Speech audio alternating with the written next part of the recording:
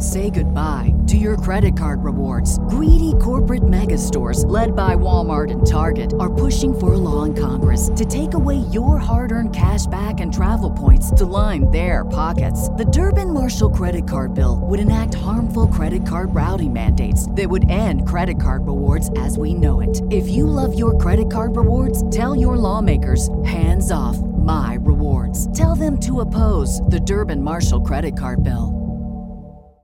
Hello and welcome back to ACRAC.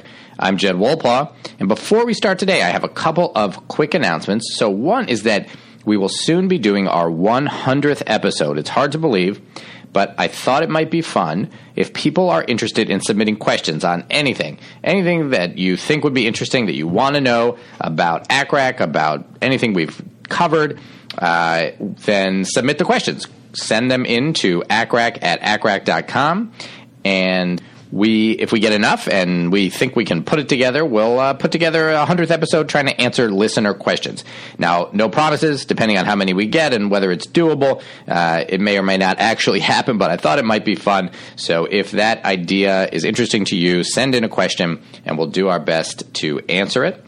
This current episode is the 99th, so there won't be that much time to do it. So if you're listening to this as it is posted, which is on December 6th of 2018, make sure you get your questions in quickly. And again, apologies if we don't actually get to all of them or if we don't end up doing that episode at all. But it's something to think about, and feel free to participate if you'd like.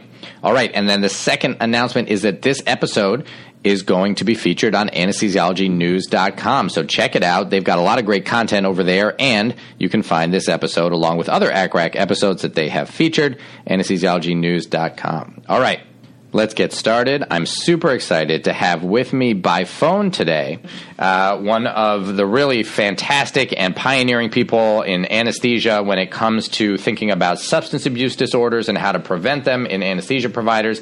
This is Dr. Mike Fitzsimmons from Massachusetts General Hospital. He's an assistant professor of anesthesiology. He's the director of cardiac anesthesiology, and he's the chairperson of the advisory panel on substance use disorders prevention for the ASA, the American Society of Anesthesiology. Mike, thank you so much for taking the time to do a show with me today. Well, thank you very much. I really appreciate it. I've certainly enjoyed my visits down to Hopkins to talk about this topic, so it's wonderful to be here today. Yeah, and Mike, when you gave grand rounds here, I think it was just really impactful. We all took it really to heart and are working on trying to emulate some of the programs you have, and similarly, your article that came out in Anesthesiology in October of this year, just a couple months ago, was really fantastic, and I think has opened a lot of people's eyes to some of the important issues here, so we'll talk about all of that. Why don't we start just kind of very basically? Tell me, what do we know about substance abuse in medicine and in general and in anesthesia specifically? It's obviously a very, very good question. I think if you kind of start with the honest truth is that physicians, nurses, other healthcare providers are really no different than the general population at all. We're subject to the same sort of diseases that anybody else has out there, and that does not exclude the family of diseases that are substance use disorders.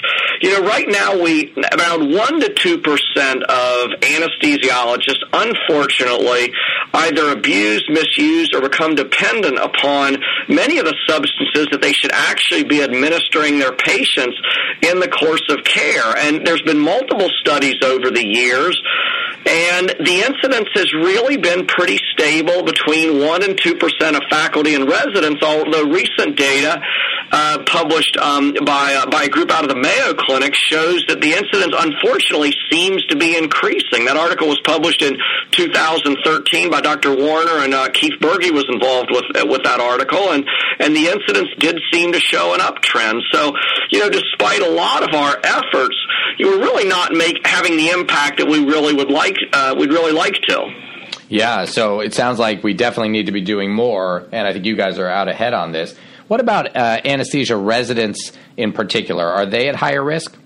Well, so Berge's article did show that they seem to be at a higher risk, and the residents seem to be about 1.5 to 2%, and certainly closer to 2%. And again, multiple studies, even since the 1950s, show that the incidence is just not going down at all. A study by Alexander back in 2000 that showed kind of the cause-specific causes of death among anesthesiologists, and that our life expectancy was actually reduced a little bit compared to other internists, essentially, and that was largely related to suicide, substance use disorders, and other risk-taking behavior.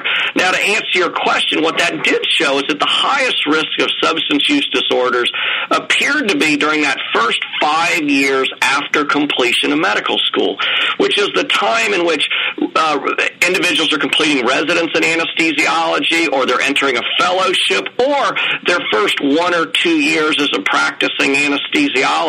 So they do seem to have a bit higher rate than physicians that have practiced for a longer period of time. But the truth is the rate never goes to zero. The risk continues into the 50s, the 60s, and I'm sure beyond that. Right. Interesting. So the highest risk period are those first 5 years, but still obviously not zero risk after that. And do we have any idea why those first 5 years are higher risk? Is it a higher stress time? Is it that if you don't develop a disorder in the first 5 years, you're maybe just less likely to in general? You know what? There's not any clear reason at all why why our rate seems to be higher. We can guess that, it's a tremendous change in an individual's life. They're moved from the protective environment of medical school to all of a sudden they're working on their own. The hours are a lot longer. They could be looking for more release, whether it's in alcohol or their substances. There's probably an element of curiosity right there. But I think a big portion of it is it's kind of the first time that individuals have direct, ready access to these substances. We're one of the few physicians that actually get opioids, benzodiazepines, and other drugs directly in our hands and injected into a patient. And we see the effects of those drugs, and I think in many cases individuals becoming curious about it. But I think also they unfortunately look at it as a means to perhaps treat other problems that are going on. Depression would be one of them, and then other intrinsic disorders. Right, and that's huge. Is that, and I know we'll get to this a bit later, but that there may be someone who is abusing substances may have a lot more going on than just a substance abuse disorder, and I know you guys are really very involved in trying to identify that. Oh, absolutely. So let me ask you, what substances are most common in anesthesia providers? I assume it's things that we have access to, like some of the things you mentioned. Yeah, over time, fentanyl seems to be the number one culprit if you put all the studies together. And those are studies out of the United States, Great Britain, New Zealand, Brazil, all over the place. I mean, every study seems to show that opioids are the number one substances of abuse, but benzodiazepines, ketamine, cocaine was a common substance more in the past, and it was largely related to what people had access to, and anesthesiologists tend to have access to opioids. You look at some other physicians, I've read that emergency room physicians tend to have more problems with like heroin and cocaine because they have more access to individuals from the street. Mm-hmm. That makes sense. Surgeons in otolaryngology, a specialty that often use cocaine for its benefits, which is pain relief and vasoconstriction, they tended to have higher rates of abuse of cocaine. So, again, a lot of it depends on where your access actually comes from, but in anesthesiologists, it's largely opioids. Right. Okay. And what about propofol? We don't think of propofol as an addicting substance or necessarily as something similar to fentanyl that's maybe has street value. But are people abusing propofol? Is that something that Yeah, they certainly are. The highest profile event obviously was with Michael Jackson and his use and unfortunate death and loss of a very talented person. But we are seeing an increased use of propofol in the anesthesia community. It has a high rate of death. I think the rate of death as the initial presentation may have been like 20% or so. It was actually pretty high, and people use it for, it can give some people different fantasies, but I think some people use it just to try and get some sleep. They see how quickly that patients pass out from the administration of the drug, and some individuals who are just desperate to get sleep will actually take the drug. And part of our problem with propofol is we just don't control it as well as we really should in the hospitals. I mean, my view is that we probably should be controlling propofol just as much as we do the opioids. Right, interesting. And so there's probably some number of deaths of anesthesia providers that are, as you may have mentioned before, accidental. They're trying to get some sleep from propofol, and they do too much and end up, going apneic and dying, right? Yeah, absolutely. In fact, I think it's very unclear whether a lot of these deaths are suicide or are they just accidental overdoses, and we don't really know. And I'm doing a little more study now in suicide, and regardless, there's still tragic losses of very talented individuals. Right, absolutely. Okay, so what about risk factors? What do we know about the things, if anything, that put a given anesthesia provider at a higher risk of developing a substance abuse disorder? Well, unfortunately, we really don't know that much about it. A decent study that was done, I think around 2015, 16, or 17, I can't exactly remember what year it was, looked at some of the risk factors among residents in anesthesiology, and interestingly enough, it seemed to find that individuals that graduate from foreign medical schools may actually have a lower rate of substance use disorders than American graduates. And we're not exactly sure why, but, that seems to be one thing that we can say is maybe a protective factor, is that you've graduated from a foreign medical school. And I don't really have any theories, why that is either. Other than that, it's very difficult to say individuals that really are at high risk for substance use disorders. We unfortunately just don't know. Interesting. Okay. So we know that one interesting kind of factoid there. And then I would imagine, anybody with a prior history of substance abuse obviously is going to be at higher risk for either continuing it or relapsing. Absolutely. And when we look at relapse, there are risk factors for relapse, and two of them are is if they have another type of an Axis II disorder or another psychiatric disorder in addition to a substance use disorder, or a family history of substance use disorders, may put them at a higher rate for a relapse after they have developed one of the diseases. Great. And so that takes me to my next question about relapse, or I guess first let's talk about treatment. So let's say we do find out or identify someone who is abusing some of the drugs we have access to, hopefully before we find them, in a call room dead, which is the kind of horrible endpoint that this can lead to. What do we do? How can we help them? Is there a successful treatment for this?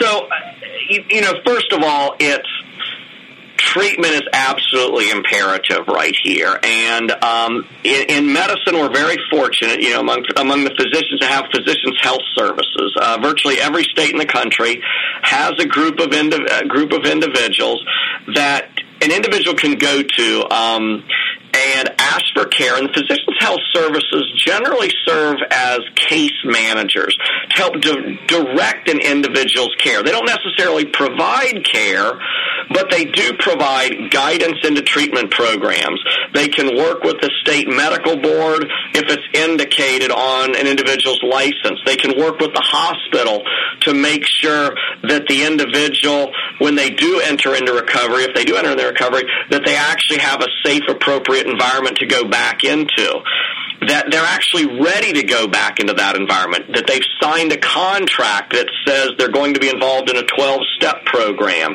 They're going to see a psychiatrist/addictionologist. They're actually going to get drug testing during the period of recovery. They're going to meet with physicians' health service. And all of those seem to increase a physician's chance of actually making a successful recovery. But individuals can't do it alone, and this can't be, shoved under the rug, and an individual can't just say, okay, I'm going to stop. that's not good enough. They need to really go into a structured program. So a large study by Bob DuPont, who used to be one of the former White House drug czars, and Greg Skipper, looked at anesthesiologists, and our rate of recovery was the same as other physicians that go into treatment through Physicians Health Services. A little over 70% stayed clean or stayed in recovery for 5 years. Around 20% relapsed. And then under the absolute best of conditions in these very fine programs, and this included inpatient treatment, around 2 to 3% ended up dying during that 5-year period. So unfortunately, we still lose a lot of individuals, even those that are actually in recovery. Yeah, so it sounds like definitely has to be a structured program. Even then, kind of at best, we're talking about 70% success rates, which is great for those 70%. What about, is there any thought on, should people who are anesthesia providers develop a substance abuse disorder, get into one of these programs, and should they then come back to anesthesia, or is there any thought on that, or are they better off coming back to medicine in a different capacity with less access to these drugs? It's a continual debate. First of all, I am absolutely zero tolerance. We can't look the other way in this. But I'm not necessarily one strike and you're out. All circumstances are very, very different with individuals. And, one of the big risks I think about is time risk on an individual. And time risk is how long are they going to be exposed to these drugs and everything through the rest of their career, assuming that they have gone through an successful inpatient course of treatment, they're involved in Physicians Health Service, they're getting drug testing afterwards. Even then, how long are they going to be exposed to these drugs? Let's say you're a 55-year-old person, you've gone through a divorce, you have a few financial problems, and you just take some propofol to get some sleep and get away from all the stress. Well, after that, let's say you make a fine recovery, you're dedicated to your recovery, you admit you have a problem, all the ducks are in order, you have the full support of your colleagues or your department chairperson. You have about maybe 10 or 15 years left in your career. A resident physician that kind of has the same things may have 40 or 45 years of their career left. And that's a long period of time risk to expose to these drugs. So I think the trainees in anesthesia, you really need to think very, very hard whether it's beneficial to expose them to these drugs for the rest of the career, or should you really direct them into another specialty where they're not handling those drugs? But we really don't know what the answer is, and I think it's best to address it on a case-by-case basis. I think the idea of everybody gets a couple of strikes is absolutely wrong, and I think a universal one-strike-and-you're-out program may actually end up being detrimental, because I think people may actually hide and they may not seek treatment because they know that they're not going to necessarily be given another chance despite their best efforts. So unfortunately, I can't give you an exact answer on it because I don't think there is an exact answer. Right. That's a great point. And I think that one of the points you made, which I think is really key, is that if we are going to have people coming back to anesthesia around these medications, we want to think about their individual circumstances. And then the testing is a big thing, right? If we want to be safe and we want to make sure that we're making sure people don't end up relapsing and getting into danger for themselves, we would want to be testing them frequently. And it sounds like that's a component of these structured programs. Oh, absolutely. Yeah. If an individual goes through Physicians Health Service, they're going to get drug tested, and the American Medical Association definitely supports drug testing as a portion of a effective recovery program. And again, that's one area where they feel that the drug testing, is probably beneficial, is as part of a structured recovery program. Right. So one of the big issues that always comes up, I'm sure you guys discuss it, we discuss it, is the importance of colleagues looking out for colleagues and thinking of this as a way to help their colleagues rather than hurt them. In other words, if you suspect someone, you want to say something rather than try to, quote unquote, protect them because they could end up in a lot of trouble or even dying if this doesn't get identified. So what kinds of behaviors, what kinds of things do we want people to look out for and potentially say something if they see them happening in someone? Okay, good. So, just take a quick step back. I think we need to look out for our colleagues for all kinds of problems anyway. I think that, we as physicians, we have a high rate of suicide. We do have a rate of substance use disorders. We have high rates of burnout and depression. And, substance use disorders are kind of a small component of that family of challenges that we face every day. So I think, first of all, we really need to have vigilance for evidence of anything that could indicate an impaired performance or an impaired provider. And we can't necessarily assume that it is a substance use disorder, but you can't necessarily just rule it out by just asking somebody and then blowing it off. So what sort of behaviors do you look for? Individuals that show up late for work, individuals that fall asleep in the operating room, people whose drug accountability in the operating room is off. An individual whose personality changes. They were happy-go-lucky, friend of everybody, and all of a sudden they're lashing out and they're arguing and they're fighting with people. So changes in behavior, changes in appearance.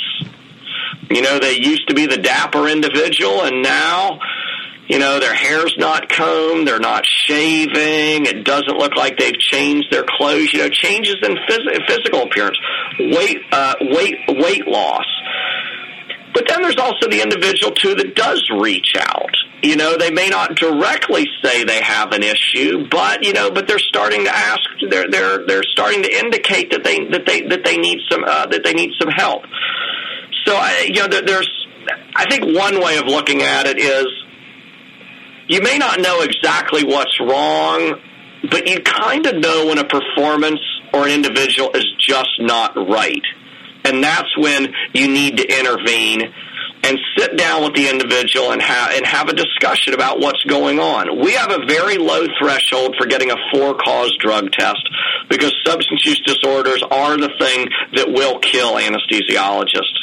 Right, and that's really key. So let's first let me just emphasize again, as you said, that this is really crucial. If someone has any of these signs, or if you as a provider of any kind, but certainly as a colleague, whether it's a co-resident or a co-student of some provider out there, if you're noticing these things, we really want to ask you to let someone know, whether it's you who sit down with them to find more out or whether you tell your supervisors.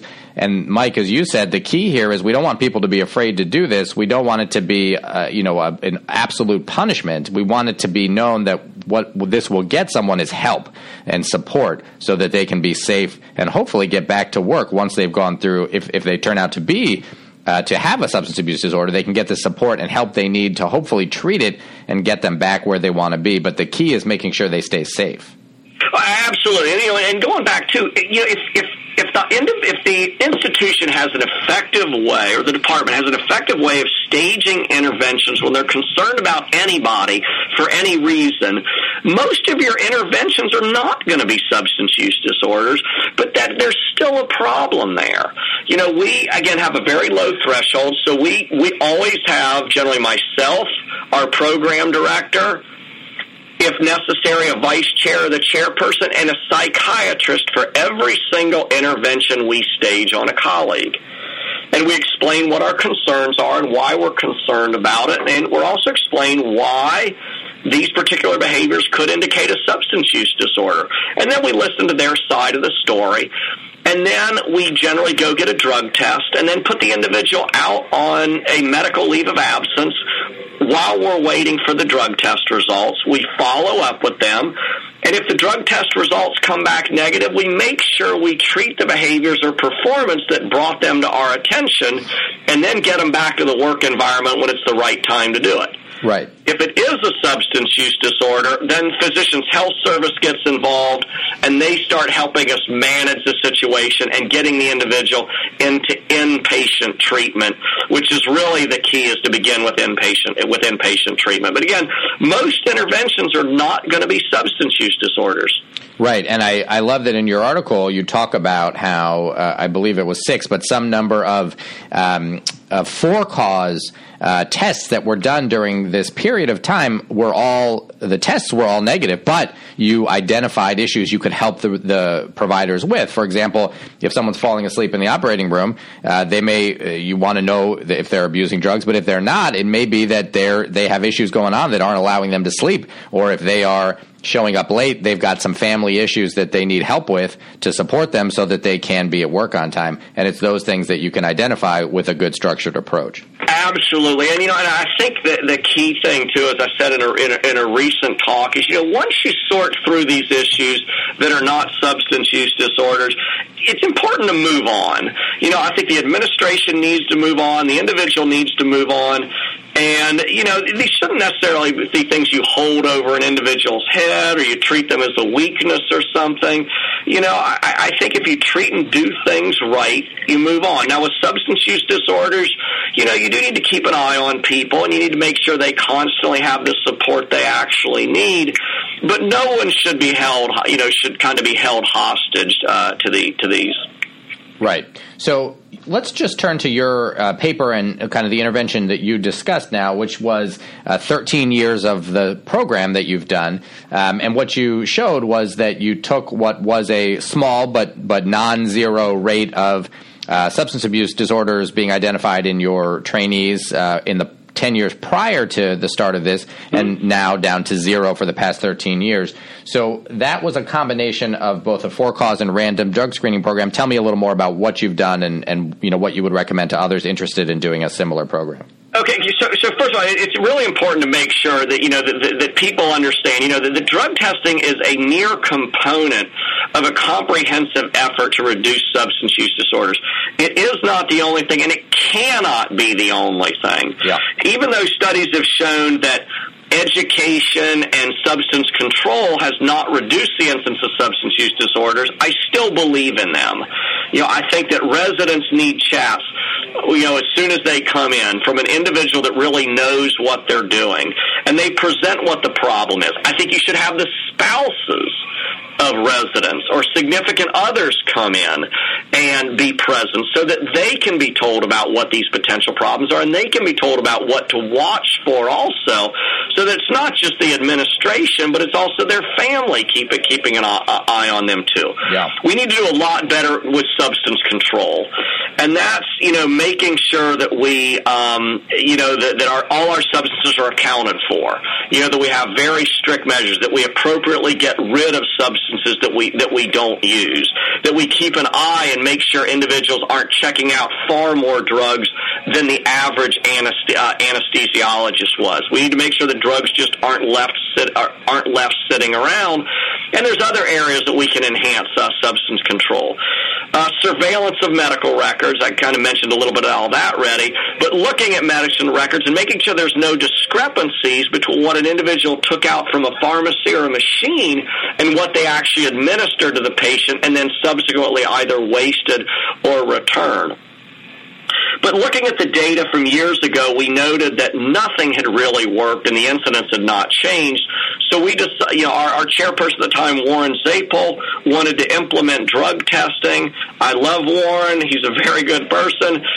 But I felt that I had a little more experience, and so in that area from, primarily from the military, and we sat down with a multidisciplinary group to discuss the issues, and I wrote up a policy and a plan for actually how we were going to do pre-employment, or what some people call pre-placement, random, and then a vigorous for-cause drug testing program, learning from what we did with aviation and the Department of Transportation, how we thought it could reduce the incidence. Yeah, and so the components, I think everybody goes through a pre-employment screening. Yes. Then there is for cause, which would be for any of those things we already talked about that are kind of behaviors that are potentially associated with substance abuse. Yep.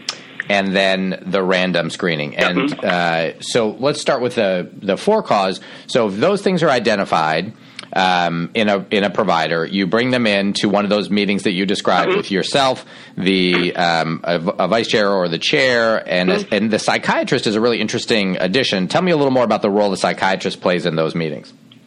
Well, so we've been actually extremely fortunate. We have an individual that's kind of the unofficial department psychiatrist here. He doesn't necessarily treat individuals in our department, but he does serve as a gatekeeper to the psychiatric care family. And he comes in and sits down, and I brief him ahead of time, and I will call him up and I'll say, Dr. So-and-so, this has recently been brought to my attention. I think we need to do a for-cause drug test. This is what we're concerned about. And he always says, let me know the time and the place and I'll be there. And he comes in, primarily to be a part of the program, show that we're serious about this, show that, we realize we don't know all the answers, but also to help read the individual to see if there's any extra concerns they may have during the intervention. And then we bring the individual in, we remove them from work as confidentially as possible, so that it's not, you don't have police and security go down. So we spend a little time thinking how we can get the individual out of work in a confidential manner. We bring them in the room and we sit down. Again, we explain what our concerns are. And, we've heard individuals say things like, Mike, I'm under so much pressure. I am not using drugs, but this and this and this is going on. I'm going through a divorce, and I know I'm not performing like I should. And then others say, I don't know why. I don't know why so-and-so thinks my performance is not good. And then, as I mentioned, then we take, if we feel they're safe, we take them over for the drug test, and then they go on a medical leave of absence pending the results of that test. Right. Now, if, let's say, a report comes in, one of your faculty calls you and says, my resident today is falling asleep in the OR, I'm concerned. Do you have to get them out right then and there? How acute is the approach to getting them out of work and into the meeting? Yeah, generally right then and there. I mean, we will make a few calls first and make sure we have everyone available, the psychiatrist, the other individuals doing the intervention, and then we arrange to have another individual come in. We try and get them off on, like they're being sent out for lunch or something like that, so that everyone doesn't necessarily know what is going on, and then we do our intervention. Right. Okay, that's great. And again, like we said before, the key is the quality of that intervention to identify what else might be going on and provide the support that person needs. Absolutely. Again, the vast majority of these are not substance use disorders. Right. Okay. Now, individuals often feel they're being accused of a substance use disorder, but it's generally very, very low on what we call our differential diagnosis, but it's still there. It could still kill somebody, and that's why we go through and get the drug test. Yeah, absolutely. And in your experience, when you have to do one of these, if it's, again, you're dealing with whatever, assuming the drug test is negative, do people tend to reintegrate back then into the program without a lot of resentment that this was done?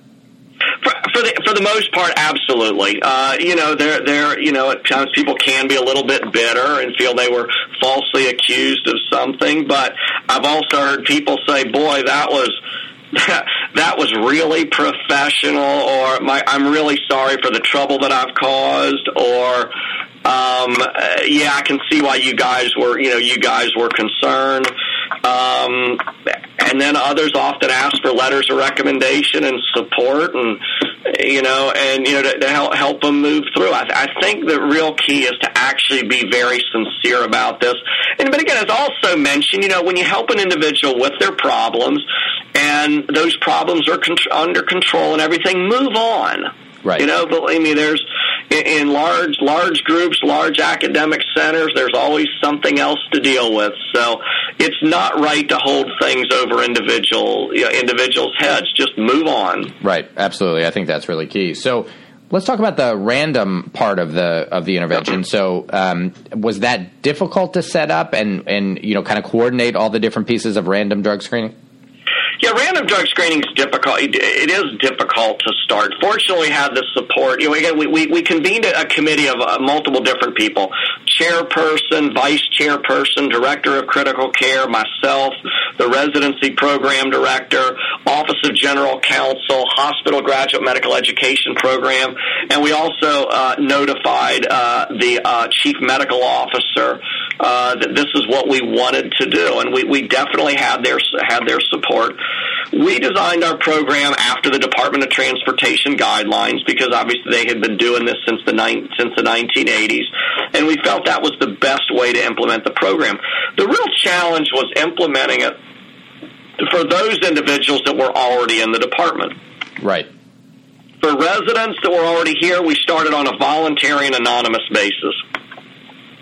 That means they could sign up for drug testing or not. Around 43% of the residents that were in the program at the time actually volunteered and said they'd get drug tested.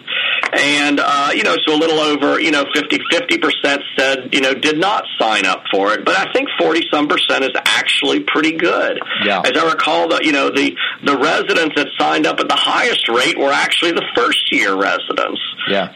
But we wanted it voluntary and anonymous so that if an individual didn't sign up, they didn't need to worry that they wouldn't be eligible for chief resident or some other important position in the residency. We did not want to scare people away from that.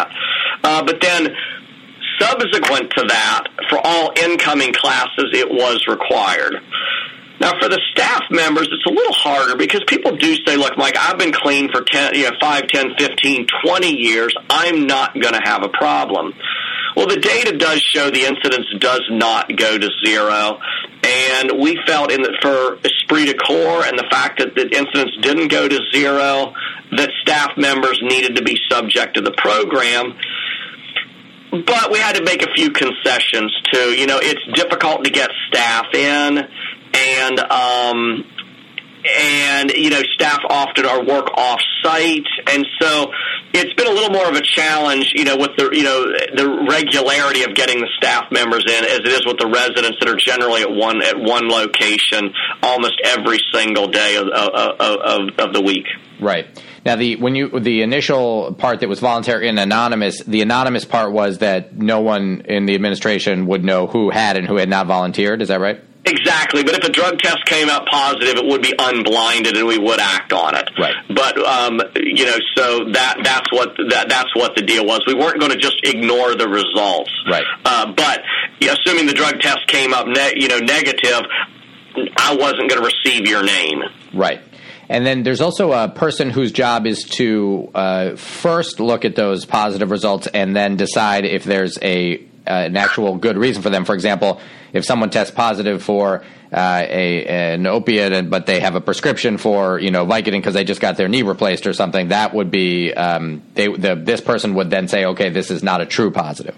Exactly. If they could produce the fact that they had the prescription for the individual called a medical review officer, and there are federal guidelines for training the medical review officers and how they review the results. And if that individual determines that a result is that a quote positive result has a valid explanation, those results come back to us as negative. Okay? Right. So that way, there's no reason for an individual in our department to know what medications you're on for a condition in which you are appropriately treated by a physician with whom you have a physician-patient relationship. Right. We feel that that privacy actually is very, very important though. But we have had cases where the medical review officer has called us and said, I spoke with so-and-so. The drug test is positive. They do not have a valid reason for it. Right. So, and then once the test, if a test were to be positive, there's a second sample, or I guess that initial sample is divided in two, and then that second sample or second half of the sample would be sent for a confirmatory test to really eliminate the risk of a of false positive test, right? Okay, so one way to think about it is when you give a urine sample, the urine is divided into two containers. Both of those containers are sealed and labeled, okay, sealed and labeled. So one of them is immediately sent for testing. The other is actually held in reserve. If that first test, which is an ELISA, comes up negative, your drug test result is negative. If that first test comes up positive or indeterminate, then it goes for a gas chromatography mass spectroscopy, a very, very sensitive, way to actually determine if there's a substance there. If the test is negative, you're negative, good to go. If it's positive or indeterminate, then it goes to the medical review officer, and the medical review officer then reviews those results. If you can produce a valid prescription, the results will be reported as negative. If you can't, then our department is called and we stage an intervention at that point. If it's just a random test, it's obviously the first intervention. If it was for a for-cause test, we already staged an intervention anyway, but we're going to stage another one to say, hey, look, you know what, we need to make some treatment plans right now. Right. Absolutely. So, if that random test comes up, we stage our intervention. We ask, hey, we know you spoke with the medical review officer. We were told this drug test is positive. Do you have an explanation? And we've had people say, oh, you know what? I have a prescription for this substance. The problem is it's in my medical record. I'm from, such and such a different location. I can't produce a prescription. Well, we've gone through plenty of hoops, got that prescription, and then said, all right, you know what? You have a prescription, and then those results are considered negative results, and it's back to work. Right. Okay. What about marijuana? How does that play in? Do you test for it or not? No, great question. And obviously that, it's very big contemporary issue right now. So we do not test for marijuana pre-employment. We do not test random. We do test for cause. So if your performance appears to be impaired, and we do a for-cause drug test, and marijuana is present, it's a very difficult argument to make that it's not the marijuana speaking. So physicians that choose to use marijuana need to understand that they are actually taking a risk. Just like if you choose to use alcohol, you're choosing to take a risk there. We debated this 15 years ago or 16 years ago now when we were creating the policy, and then at that time it was decided not to test for marijuana under those two circumstances, but we do test for cause. Personally, I would encourage programs that are starting drug testing program to test for marijuana. And why is that, Mike? Well, because we just don't know really the impact of marijuana, is very well. Individuals, it can absolutely impair your performance. It can absolutely impair your decision-making ability or make you more spontaneous. And, critical decision-making is a key component to being a very safe anesthesiologist. And with marijuana, you have the acute effects, the munchies and paranoia. Right. You have the residual effects that, extend any amount of time after use. Could be a few hours, could be 12 hours. And then you have the chronic effects of marijuana that can last over long periods of time for those individuals that are really frequent, regular, high-potency users. And, there are downsides with that. And marijuana, we're just not as certain of all of the effects of it, but I've not read a single thing that says it improves your performance. Right. So I think physicians need to be very, very careful if they're going to make that personal decision to use this substance that can impair your performance. Right. That makes sense. And then you mentioned alcohol. Do the test for that as well? Obviously, acute intoxication with alcohol would also be a factor. Look, you can do tests for alcohol. You can obviously do breath tests on that. You can do the most sensitive would be a blood test, which is very invasive. We do not test for marijuana unless it really looks like the individual is impaired from from alcohol, either due to they look acutely intoxicated or they smell like alcohol. But it's a very good question, and perhaps we should do it, but we don't. Again, the most sensitive would be a blood test, and that's just very, very invasive. Right. Okay. Well, Mike, this has been fantastic. A lot of really important stuff here, and I think in your article as well, which we'll post for people. I'll post the link for people to take a look at. Anything you think we should add that we haven't covered? Again, just two things. One is I think it's very, very critical that people understand drug testing is not the only thing you can actually do. You need to have an entire program that really addresses education, substance control, medical record surveillance, consider drug testing, and a strong program established for actually how you're going to do an intervention on a colleague who you're concerned about for any reason whatsoever. And ultimately what we would like to do is a wide multi-institution study to really determine whether drug testing can reduce the incidence of substance use disorders.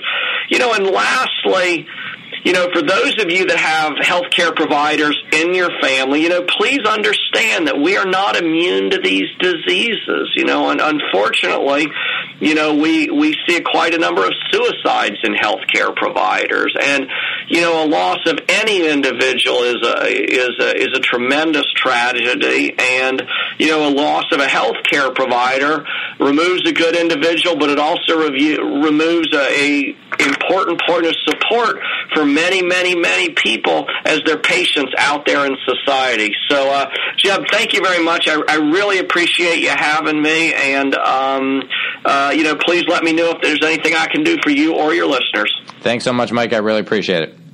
Thank you. All right. Really important topic. Let us know what you think. If you have thoughts on the issue, if you've put a program together in your place, let us know. You can post comments at acrac.com. Everyone can see those comments and can learn from what you have to say. You can, of course, also see all the other episodes there. You can contact me at acrac@acrac.com. Remember, send in questions for the 100th episode if you're interested in doing that. If you are a fan of the show, please consider going to iTunes and leaving a comment and a rating. It helps others find the show.